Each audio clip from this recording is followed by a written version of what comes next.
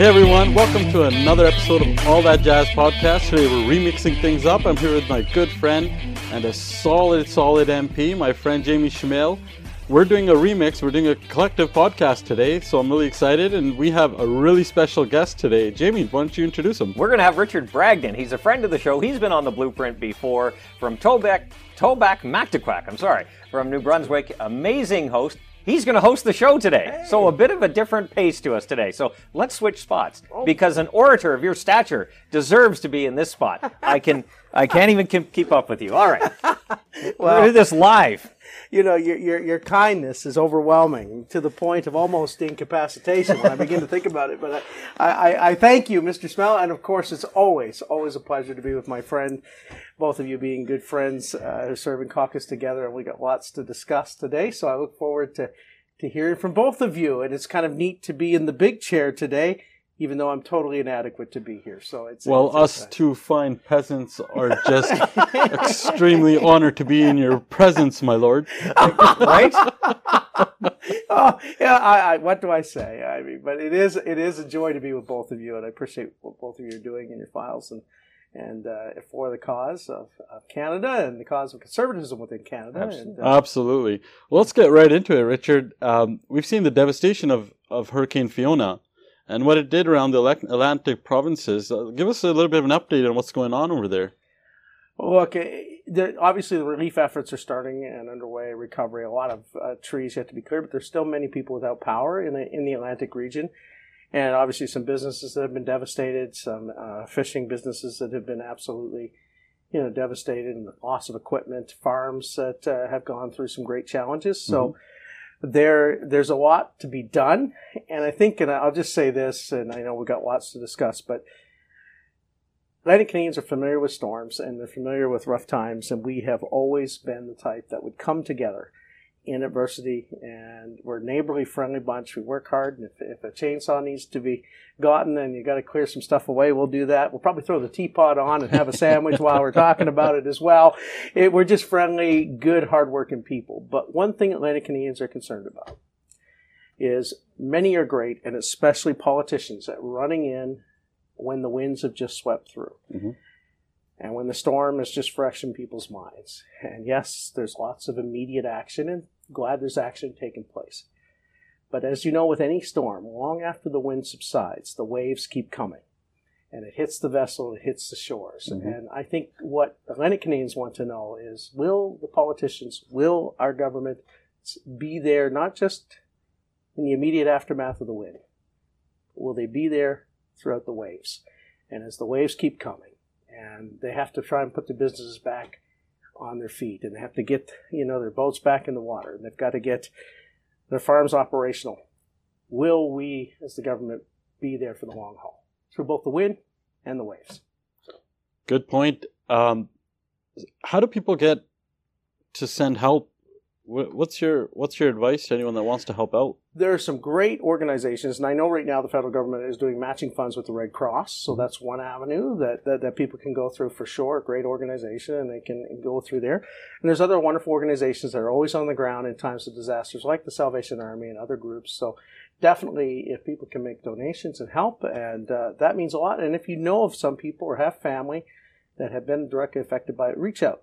Sometimes it's in the days and the weeks afterwards when it seems like all the attention wanes, but they're still stuck cleaning up the mess. Knowing people are thinking of them means a lot. I think the cleanup efforts are going to take some time, and I would encourage anyone that can help out, please do. Absolutely. Yeah, get in touch with Richard. This is kind of cool. I like the podcast. So we have Jazz, who's got his own podcast. We got the Blueprint, but this really is filling a void that some people are looking for right now. They're looking for that different flavor rather than the mainstream media that seems to have a narrative. I think this is a great idea. Yeah. So I guess the question is the government coming through? I know we've raised in question period a whole bunch of times that they're not coming through with the funds needed. Yeah, I think there's areas to it. I mean, obviously the Premier of Nova Scotia has raised this. They wanted more troops available on the ground quicker to help clear away the debris. Because if you're without power and you're without water, 24-hour period is a long time, let alone days and weeks. So let's expedite everything, clear away any hurdles that would be there, and make sure we're working cooperatively with those closest to the situation, including, the provincial government administrations, but also the mayors. But the federal government on its part can make sure the resources are freed up in there. And if there's need for additional Canadian Armed Forces presence, make sure that they're loosed up to be able to be there as well. Jamie, I think you're right. This is great that it feels like we have a good representation today. I'm from Western Canada. You're from Central, and we have representation from Eastern Canada as well. And all of our colleagues and from all parts of Canada have been calling for taxes to stop being increased, and especially the carbon tax, which is going to triple next April. Once or twice. Yeah. I wake up in the middle of the night and I hear triple, yeah. And the thing is that if another storm were to hit next year, it would be even more costly for recovery efforts. And so when we look at people already devastated by the storm, we've been calling on no new taxes, especially the ones that are coming up on January the 1st and April the 1st, as we know. What have you guys been hearing? Same thing. I think, obviously, in what's tragic, anytime there's a natural disaster that comes through an area, and it seems like immediately it goes to the whole discussion around climate change. Well, we all recognize climate change is here and is part of what we're dealing with.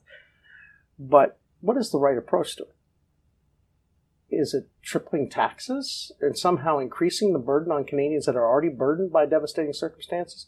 Or let's say, let's make sure the necessary infrastructure is built back into those communities, especially in the wharfs, some of the sections that are more vulnerable, that are able to sustain and be able to endure some of the more inclement circumstances we're going to be fighting, but also don't increase the tax burden on regions that are already disproportionately taxed. As it relates to home heating, Atlantic Canadians are going to be disproportionately affected by this increase in the carbon tax.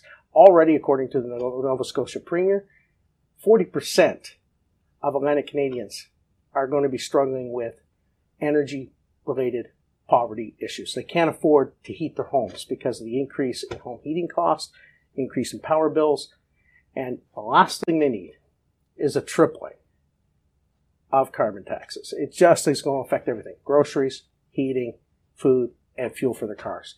And small town, Atlantic Canada, we have to drive to get to work. We have to drive to get our kids to sports. We don't have access to metros and subways in most parts of Atlantic Canada. So these types of taxes, while they may make the Prime Minister feel warm and fuzzy that he's doing something to affect climate, the reality is he's making the cost of living so much worse on ordinary Canadians. But it's not the super rich changing their behavior. It's the people struggling to get by. That's right. And like I said many times, I didn't coin this phrase, but I've used it. The government always gives you something with an open hand, but behind their back is the clenched fist, right? Mm-hmm. So the relief, which I think everybody needs, that if you're treading water just to get by, any little bit will help. Just like someone, dying of thirst in the desert, right? A little bit of water will help, but at the same time, you're still in the desert. So at the end of the day, the inflationary crisis is still here. The relief money comes, you're able to survive a little bit longer, but you still haven't addressed the overall problem. And I think that's the big issue. And how do you get prices down? Well, the Bank of Canada is trying to do that with interest rates, but you also need more supply. That's right. Right? You need to add supply. So if we want to reduce the price of energy, not only do we have to stop taxing it to endless degrees, but you also have to have abundance. That's we right. in Canada have the ability to do that, but our government has handcuffed the industry that has been trying to expand for as long as I can remember, and the whole world's begging for energy. We have it. We just can't do anything with it because the Prime Minister says there's not a business case. It's absolutely incredible. Yeah. And on top of that, when you look at the carbon tax, when they're going to triple the carbon tax, you have the Liberal government saying that more money will go back into the pocket of Canadians, but that's not true. The PBO is actually saying in 4 provinces it's not. With Alberta, Saskatchewan, Manitoba, and Ontario, families are going to be paying 60% of them more in carbon tax than they're going to be getting back. And once they actually triple the carbon tax, people in Alberta are going to be paying close to $2,300 out of pocket for this tripling of the carbon tax. People in Ontario, close to $1,500. And we're not even factoring in inflation that's caused by the government. So any type of saving, any type of help, like you said, is going to be vaporized. Mm-hmm. And then it's the tax on the tax. In some cases, yes, the GST true. or the HST on top of the carbon tax. this is not a time when Canadians need more taxes put on them, when many of them are $200 away from insolvency in some cases, or just living paycheck to paycheck and struggling to get food on their table and balancing and choosing whether I fill up my car or get groceries. That's right. And these are tough choices that Canadians are facing from coast to coast. And I think the last thing they want to hear is governments pondering more ways to get their hands on more of their money. They're looking for who's going to give us a break when we most need it, who's going to stand on the side. And yet Canada has amazing potential that's unrealized, unbelievable potential. But we put a boot on the neck of our energy producers and our food producers at a time when we should be pressing for increased energy security and supply and increased Canadian food supply and agriculture. Those are our strengths and our pillars. So we've got a great story to tell. This government chooses not to tell it. Hear, hear. And on top of that, when we look at the environment, emissions have only been going up along with the carbon tax. They've never met. And they've never met a single emissions reduction target, ever. Mm-hmm. So it's actually working the wrong way, and they're taxing on the back of hardworking Canadians. Absolutely. And, when you have less money in your pocket, you have less money for discretionary spending, right? Then the slowdown in the economy happens because you're not going out for dinner as much. You're not buying the fun stuff. Maybe you're not going on vacation. Work hard all year. You'd like a vacation every once in a while. But you start to have less money in your pocket. You start to slow that spending, right? And that's a very troubling sign, especially when the wage gains that many people have got in the last, 10 or so years, it's been, like you said, vaporized by this inflationary crisis that we have. But we see no end of it because we're still spending. That's right. And when the left talks about record profits, the government is taking in record profits at the moment. That's right. They have more money than they've ever had before, and they still can't figure out the problems, right? The super smart people in Ottawa can't figure it out with all this money. The answer is more money, clearly. And to keep printing money, that puts this pressure on, that leads to, as we know, inflation. And then, of course, to offset that, banks start raising interest rates, which, again, all of this leads to increased cost and pressure on the backs of ordinary Canadians. That's right. And this is something that I think a lot of Canadians are frustrated by. And we in the House have asked many times, while they're pushing for all these objectives to please, I don't know who, really. Exactly. I think it's the left-wing climate zealots that want to leave it in the ground. Well, and they keep pushing those narratives. But I asked directly in the Resource Committee, I've asked some of my fellow members, I said, please show me and tell me and explain to me. I'm a simple, ordinary guy from the hills of Tobique-Mactaquac, and I have a question that a lot of people have from across the country right now is, how is displacing Canadian energy that is produced and extracted under the strictest of environmental regulations, some of the best in the world, and replacing that with oil and energy from unsavory regimes sometimes, and those who have far less or no regulation or little to none as it pertains to extraction? How is that better for the planet's climate? That's right. And I've never gotten an answer to that. And I think Canadians are starting to wake up and realize this doesn't make sense. This isn't fair to our workers. It's not fair to our energy sector. It's not fair to Canadian jobs and Canadian workers. You can go one step closer, too. So according to the Green Marxists, fracking is bad. Okay? Fracking for oil and gas is bad. In large part, what do you have to do to get lithium? You have to use fracking. That's right. Exactly. So it's okay to frack for a non-renewable, and they're called rare earth materials for a reason because it's rare earth. Yes. But you can't frack for oil and gas, which provides a stable, tried and tested energy supply that's affordable to the vast majority of people all around the world. That's right. It is absolutely incredible what these green Marxists are putting this country, and not only that, most of the developed nations through. The Western world, you're absolutely right. This is the critical challenge of our times, is if we don't get energy security and food security right, it leads to all kinds of not just national insecurity, it leads to international insecurity, as we're seeing geopolitically. The world needs nations like Canada to be a safe and reliable supplier of energy and food. And what are we doing right now at the federal level? What is the government doing right now? It is basically targeting those two sectors, whether it's tariffs and taxes on fertilizers, Well, you take away fertilizer, you take away food. That's right. Yeah, we got the clean fuel standard coming too. Yeah. And then you Another carbon tax. tax. This is on those who produce our energy and That's our right. food. It's going to cost Canadians and it costs the world. Well, the world needs more Canadian energy. We all know that. And Canadian food. And lately, there's been some very, very hot topics that a lot of us have been able to stand up for. I think the most recent one was labeling the IRGC as a terrorist organization here in Canada. We saw our leader, Pierre Poilievre, at a rally in Richmond Hill recently with about 50,000 people. It was incredible. Our government will list the IRGC as a banned terrorist organization in Canada. It was incredible to see so many people come together to stand up for human rights, for the woman who was killed, Zina Mahsa Amini, and honor the victims of the down flight PS-752 that actually killed the IRGC terrorist regime, killed about 80 of our Canadian citizens and permanent residents together. Yep. And recently we've seen our party continually ask the Prime Minister and the government to label them something that they promised. Jamie, you were around then. It was a unanimous consent in the House of Commons. They've had years to figure this out. It's amazing that they haven't done it already. Yeah. The question keeps coming back is why not? How is this controversial? Mm-hmm. This is a regime that is known to brutalize its citizens.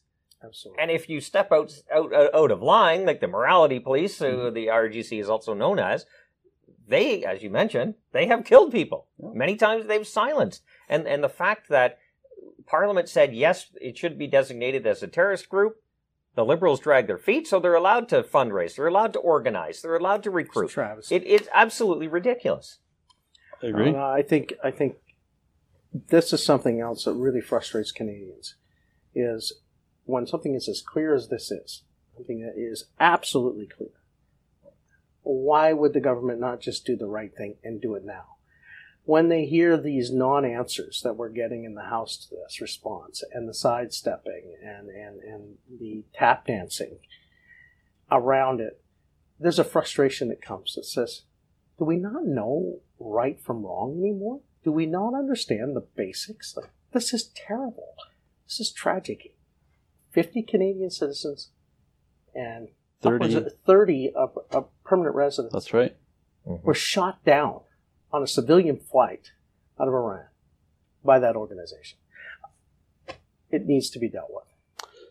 I think Canada needs to step up. When the Prime Minister has non-answers, he's denying justice for the victims, not just of the flight, but the families that continue to suffer, that continue to be tormented by the fact that there are IRGC agents here in Canada, like you said, Jamie. They're here organizing, they're planning and raising money. Mm-hmm. We need to get them out. It is so frustrating that they cannot do the obvious on this. Step up to the plate and do what is right when many of our allies, most if not all, have done the same. Why is Canada behind on this? It makes no sense. Yeah. Well, normally my program is about 20 minutes. I know, Jazz, your program goes a little longer. Sadly, these conversations always go so fast, but we got to get out of here. We got to wrap up. Do appreciate both of your time. Richard Bragdon, the host from Tobique Mactaquac in beautiful province of New Brunswick. Jazz, do you want to do a quick promo for your show? Hey everyone, thanks again for tuning in to another episode of All That Jazz podcast. Like, subscribe, share if you liked it, and same thing with my good friend Jamie Schmiel. We were honored and blessed to be in the presence of our kind sir, the royal himself, Richard Bragdon, a fine MP from Atlantic Canada, and we hope to see you another one. I'm excited to do more of these with Jamie. Absolutely.